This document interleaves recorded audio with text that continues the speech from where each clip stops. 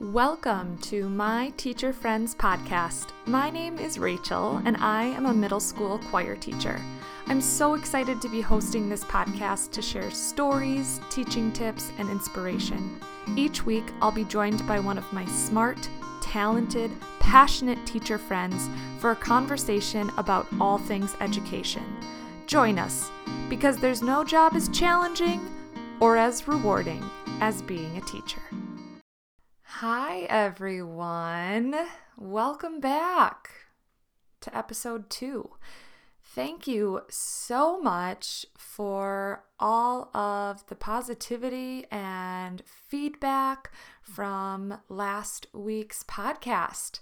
It was really nerve-wracking, but exciting to release my first episode with my friend Elise, and I hope that if you've listened to it, you were able to learn something and get a teaching tip or two from that episode.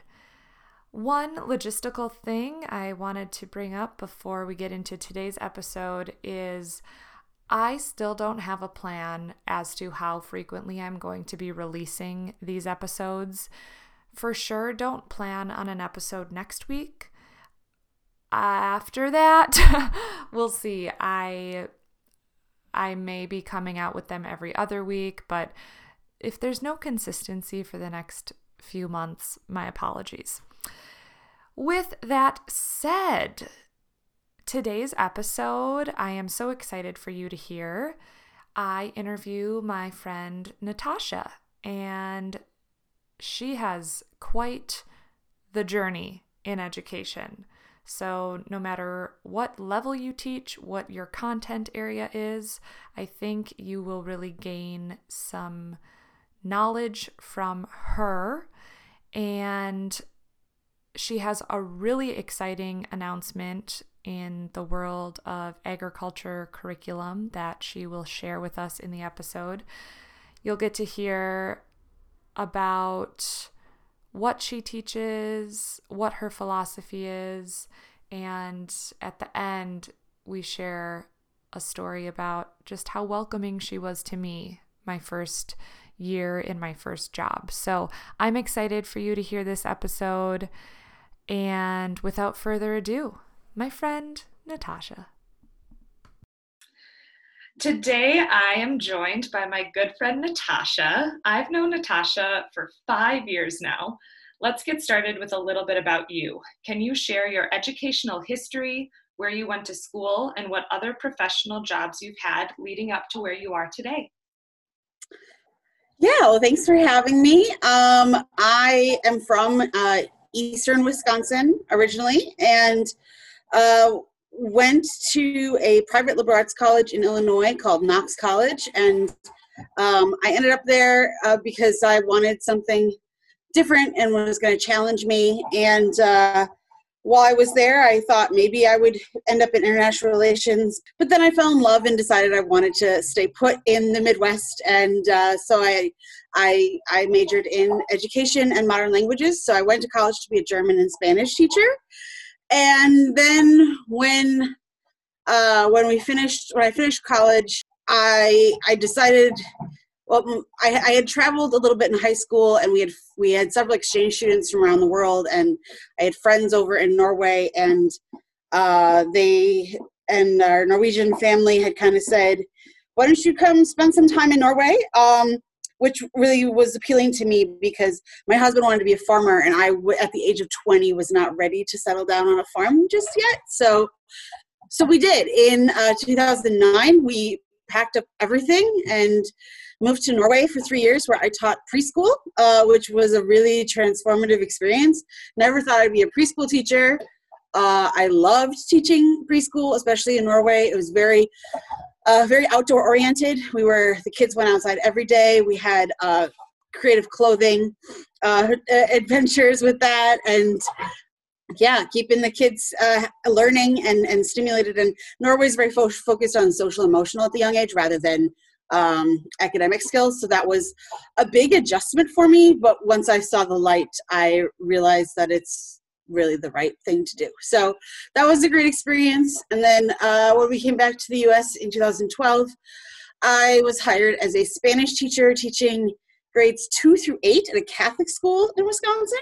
You know, having taught preschool and having student taught in high school, teaching everything in between was, you know, obviously the right next step. So I taught Spanish as like a specials teacher in that elementary and middle school environment, and I learned a lot there. I stayed there for just 2 years because the position, they had told me it was going to grow to full time, and it didn't. So I needed something full time, and I had started in my second year when I was there. I started adjuncting at the local technical college as an adult ELL teacher. And I really enjoyed that. So I was teaching night classes to adult English learners, most of whom were Spanish speaking. So my Spanish skills came in handy. I did that for 2 years. Probably my favorite placement with that, I should say, I was familiar with teaching adults because in college, my work study job was I TA'd for GED at the community college in that town. So adult ed was not new to me, and I do really enjoy adult ed. So coming back to adult ed to teach ELL was a lot of fun. One of my favorite things that I did in that job was I was placed, I did a workplace ELL thing where I taught English at our state's largest dairy farm. And so I got to work with dairy workers on a twice weekly basis. Got to watch cows be milked while I was teaching English, and that was a lot of fun. Yeah, and so then I thought I was gonna be full-time on the farm, and so I was teaching, I was adjuncting part-time, and then I was on the farm the rest of the time. And then I realized I missed the K-12 classroom. I was at the farmer's market selling the meat that my husband and I raise on our farm. We sell grass-fed beef and pastured pork and grass-fed lamb. And a teacher from the local community who I knew had taught French had told me that she was quitting that school. And I was like, oh, well then maybe I want to be a French teacher. And which I don't speak very good French, but I figured I could learn it fast enough to be able to do it. I mean, I can usually pick up any language I need to because I am fluent in Spanish, German, and Norwegian and can read a few others. So I decided to go to apply for that job. And but I had to go online.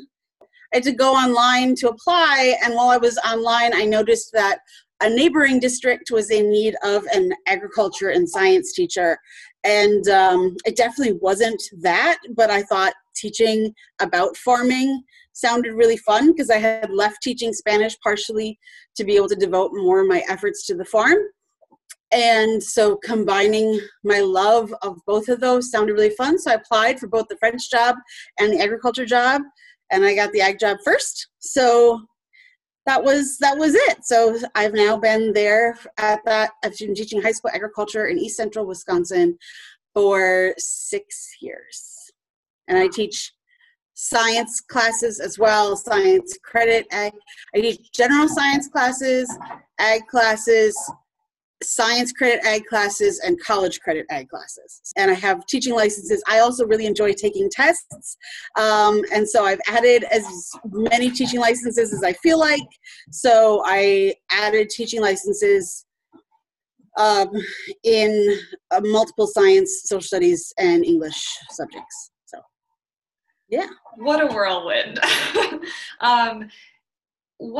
At what point did you and your husband decide to leave what made you decide to leave Norway to come back? It was really my husband wanted to be close to his family. That was we knew the farm was here waiting for us.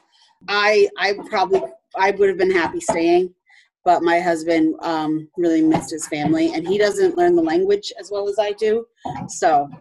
And what were the biggest differences or similarities between teaching over in Norway versus the US? I mean, the Norwegian system is so much more focused in the lower levels on social emotional skills. One thing that I really remember was that when we came, kinetic skills. So, I mean, I would take my 3-year-olds on, 5K cross-country ski trips at least once a week. Every kid had skis. We would go hiking multiple times a week. But otherwise, they were just focused on play. And that was really all that mattered. The preschool, the first grade teachers, so their preschool is essentially the same thing as daycare, and it goes from ages of 9 months to age 6. And then when they're 6 going into 7, they enter first grade. So the first grade teachers, all they asked of us was that the kids could write their name and count to 20 and know their colors. That was really all they cared about. If they had some good letter recognition, that was great. But otherwise, the social emotional skills were more important. And when I came back to the States and I started teaching in an elementary school here, that one thing I remember was being at recess duty and having the 4th graders that I was supervising in the U.S. have worse social problem-solving skills than the 4-year-olds I had taught in Norway. And just the fights that would happen. I was like, why are we fighting about this? You're old enough to have figured this out. That was an adjustment because we just don't have the same emphasis. And then in the higher levels in high school in Norway, they're a tiered system, they're a track system, so you don't all get a high school diploma. They put you in an apprenticeship if you're not college bound, which I have thoughts about, but that's I prefer the American system. The Norwegian system has some merit, but I've also seen it backfire for a lot of people, because if you decide later in life that the thing you committed to at the age of 16 isn't what you want to do, the way to go back on it is difficult and costly. All right. Well, then moving on. So we can kind of tie these next couple of questions together, but what's going well for you in teaching right now? And maybe if you want to tell the audience, like, in the midst of this lovely pandemic, what does teaching look like for you right now? And then teaching tips. So each of us will give one tip for the listeners to try. What's a teaching tip, something that's worked well for you in your classroom environment and for your own self-care right now? We are teaching in a hybrid model right now. So I see the first half of the alphabet on Mondays and Thursdays, and the second half of the alphabet on Tuesdays and Fridays. And then on Wednesdays, we work with fully virtual kids or kids who need extra attention, intervention. And it's also when we get a lot of our planning time done, because there's just not as much, because we're working so hard to make the most of the time we do have with the kids, because we only see each group twice a week. There's less time for work time and planning and that kind of thing when we have the kids in front of us. And I'm loving it. I want to do this forever. I'm using a flipped model right now, and I have always loved flipped teaching since the moment I understood what it was. When I taught Spanish, I actually developed a Flipped for Mastery classroom for middle school Spanish, and where I recorded whiteboard videos in my house and the kids watched them, and then I had quizzes, and it was a self-guided thing, but I would spend class time conferencing with the kids, and they would work, and it was allowed for differentiation based on the kids who really wanted to learn Spanish and those who were just had to take the class for the purpose of taking the class. So I've always wanted to get back to teaching flipped, which agriculture is a very different type of course than Spanish, where it's not as conceptual, it's more contextual. And so figuring out how to get back to that has always been a challenge for me. But this year I haven't really had a choice, and I love it. And I really want the kids, when they're with me, to be present. But then when they're at home, I'm less concerned about that. I know how stressful this is for us, and I know how stressful it is for them. And I don't want them to have to worry about sitting on a Zoom with me when they're at home as much.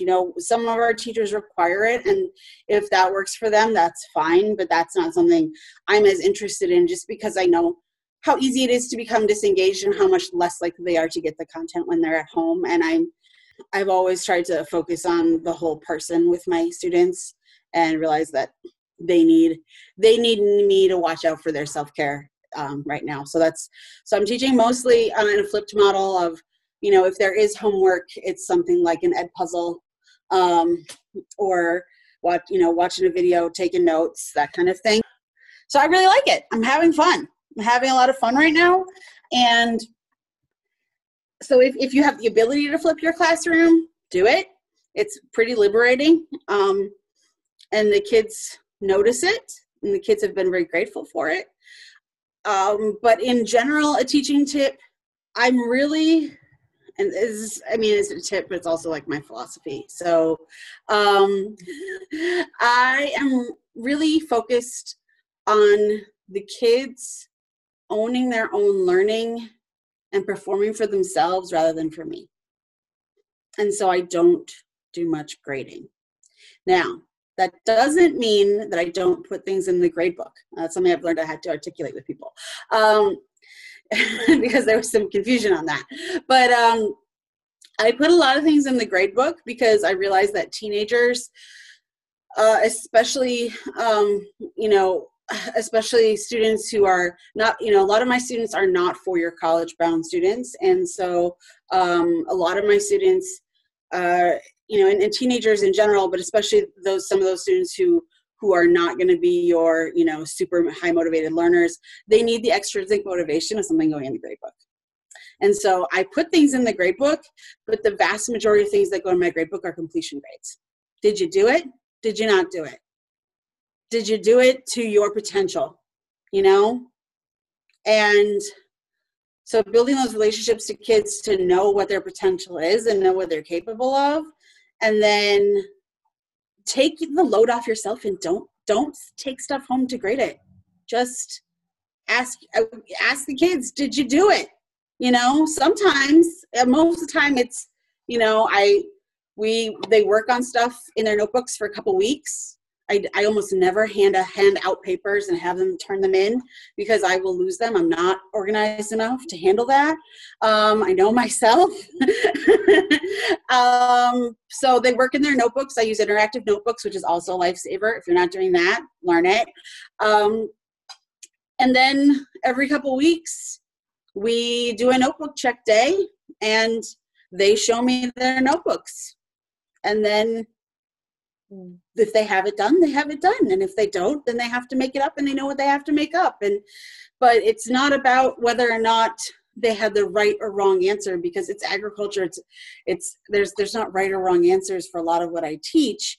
It's all on a gradient. So I don't spend a lot of energy focused on the minutia of what they got right and wrong. It's more about, are they on the path? Protect yourself. I love that. Yeah, that's kind of teaching and self-care wrapped into one. Did you do that on purpose? It's who I am. It's always how I've had to be. So yeah. I want to say one other thing that's really going well for me right now, something I'm really proud of, is I am writing a curriculum. I'm currently writing a curriculum for the agriculture classroom that's focused on a more truthful, less whitewashed vision of agriculture and the American agricultural story, and busting a lot of the myths we tell ourselves about our agriculture. That's I'm hoping to have kind of a plan of where it's going to be published in some relatively informal but somewhat formal format, so that other teachers can use it. So that's and I've implemented it in the classroom this year, and it's gone surprisingly well. So I'm pretty proud of it. That's amazing. Yeah, we're going to have to, when you get it finished, we'll have to bring you back and you can talk all about it. We could do a whole episode on that. I'm sure we could do a whole series on it. That's amazing, especially here in Wisconsin. We need the truth, and we just need more information, Yeah. That's because it's a huge part of our state. So that's so cool. I can't believe you're doing that. It doesn't surprise me. And just going back to your flipped classroom topic as well, I was just reading about a flipped classroom today, actually, and I've heard that term a bunch, but I never really understood what it was. And I'm like, oh my gosh, why have we not been doing this before this pandemic? So I totally hear you with your I'm actually loving the hybrid model because you get to utilize that. I mean, it'd be great if we could see the kids every day, but just rethinking how, like, after this is over, or whatever education looks like once this has calmed down a bit, I think revisiting that flipped classroom idea, and it's a really cool method that I'm gonna look into more because it's cool. So. Yeah.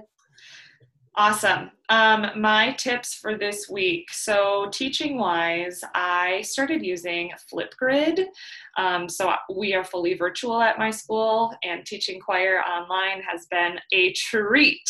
So just trying to figure out how to engage students better and differentiate my instruction to meet all of their needs.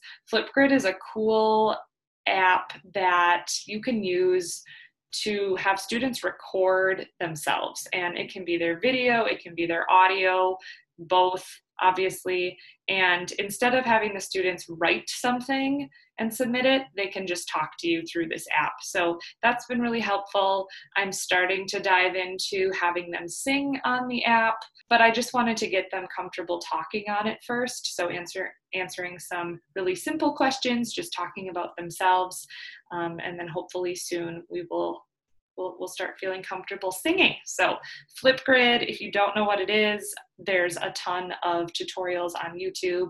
Look it up, but it's been really helpful to me.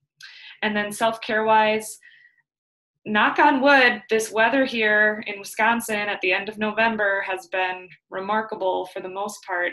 And as much as I don't love going outside after a long day of working, when I come home from work and can just go for a nice long walk and just breathe in fresh air, it's really been good for my mental state. Okay, Natasha, it is time for the timed test. Are you ready? Yes, hopefully my dogs cooperate. I was going to say, more importantly, is your dog ready? There are two, and we'll see how they handle it. All right. Okay. Well, it's only a minute, so we'll see. Yeah. Okay. So when I was young, I loved those third grade multiplication time tests. Same. Okay. We are freaks of nature. It's amazing. So you're going to love this. Oh yeah, you like tests, so this is totally for you. Okay. So we're going to flip the deck and have a teacher time test. You'll have 60 seconds to answer as many questions as you can. Are you ready? Yeah. Okay, I'm going to start my timer. Yeah. Here we go. Favorite month of the school year? September. School lunch, always, sometimes, never? Never. Favorite thing to do in the summer that you don't do during the school year? Sleep. Teacher's lounge, always, sometimes, never? Rarely. First name of a student that had a huge impact on you? Bree. Going into school on the weekends, always, sometimes, never? Never. A teacher that inspired you as a child? Nelson. Teaching summer school, always, sometimes, never? Ag teachers have to. A teacher that inspires you today? Tanya Monet-Bakken. Awesome. And that brings us to our time, which you had 4 seconds to spare. Okay. Right. So good job. See, you are a good test taker. You just get it. Moving on to our next topic. What advice do you have to someone entering their first years of teaching and their last years of teaching? First years of teaching. Go easy on yourself. Don't think you have to do it all. Find ways to be efficient. Yeah, don't believe that don't feel guilty. Like, self-care in those first years is super important. Usually we're young when we're at that stage, and so we have the energy to just spend all of our time on school, but it's not necessarily healthy. And ask your elders for how they have developed to be efficient. Okay, that's really find efficiencies. That's the number one thing. That's amazing. And what about, would that be the same for someone entering their last years, or do you have additional advice? Never stop learning and striving. And, even in those last years, don't, keep pushing. You've probably, if you get to that point, you've probably seen a lot of changes, and some good, some bad. So then take the best and do what you can to be at the forefront of what teachers should look like. Okay, I can't believe we're already here. We're on to our final question. My last question for you is, what are you currently listening to, watching, and reading? Okay, so reading for me, I am an avid reader, but I am getting older, and thus reading means I fall asleep. So I don't physically read anymore. I do audiobooks though. So I just did a road trip to buy pigs in Illinois, and I consumed 2 books on the trip. And I am a sucker for YA dystopian fiction. It's candy to me. So one of my favorite author within that area is Marie Lu. And if you like YA dystopia, you haven't read Marie Lu's stuff, I highly recommend it. I love it. And she also does fantasy, so I like all of her stuff. So I read 2 Marie Lu books while I was on my trip. Listening, I also do podcasts, mostly Crooked Media, like Pod Save America, Pod Save the World, but also Amanda Seales. If you are a empowered woman who is not listening to Amanda Seales, you're missing out. So Amanda Seales, Small Doses, is amazing. And then watching, I just finished The Crown, but like the things I actually look forward to every week are currently Star Trek Discovery, His Dark Materials, and The Mandalorian. So Baby Yoda, Baby Yoda, yeah. So yeah, I'm pretty into just sci-fi and stuff, and I'm not revisiting any of my old friends at the moment. So that's it. Awesome. Well, before we wrap up, do you have anything else you want to add? No, other than that, you're amazing and you're a great teacher, and I'm so happy we got to do this. You're amazing. My little sister Z. Big Sister P. Yeah, I think I was going to add this in the intro that I'll record later, but for those of you who, probably most of you don't know this story, but when I started at my first job, Natasha was one of the first people to actually come up and talk to me, which is like such a concept. And I was in the cafeteria running a study hall, and she came up to me like every day and just befriended me, and we talked about musical theater and all of these other random things. She was the first person to take me to an Indian restaurant, and that's where I fell in love with Indian cuisine. Forever grateful for you, because you really welcomed me with open arms, and I'll forever be grateful for that. Well, I'd like to thank my guest, Natasha, for joining me today. It is always so good to catch up with you, and you are doing amazing things. Your students love you. I cannot wait to see that curriculum that you're writing and coming out with. And this was so much fun. Thank you so much. And that's it for this episode of My Teacher Friends. Send me an email and let me know what you thought of today's episode, if you tried any of our teaching tips, and how they worked for you and your students at myteacherfriendspodcast@gmail.com. And until next time, remember, teacher friends, take a deep breath, relationships matter, and never stop being authentically you.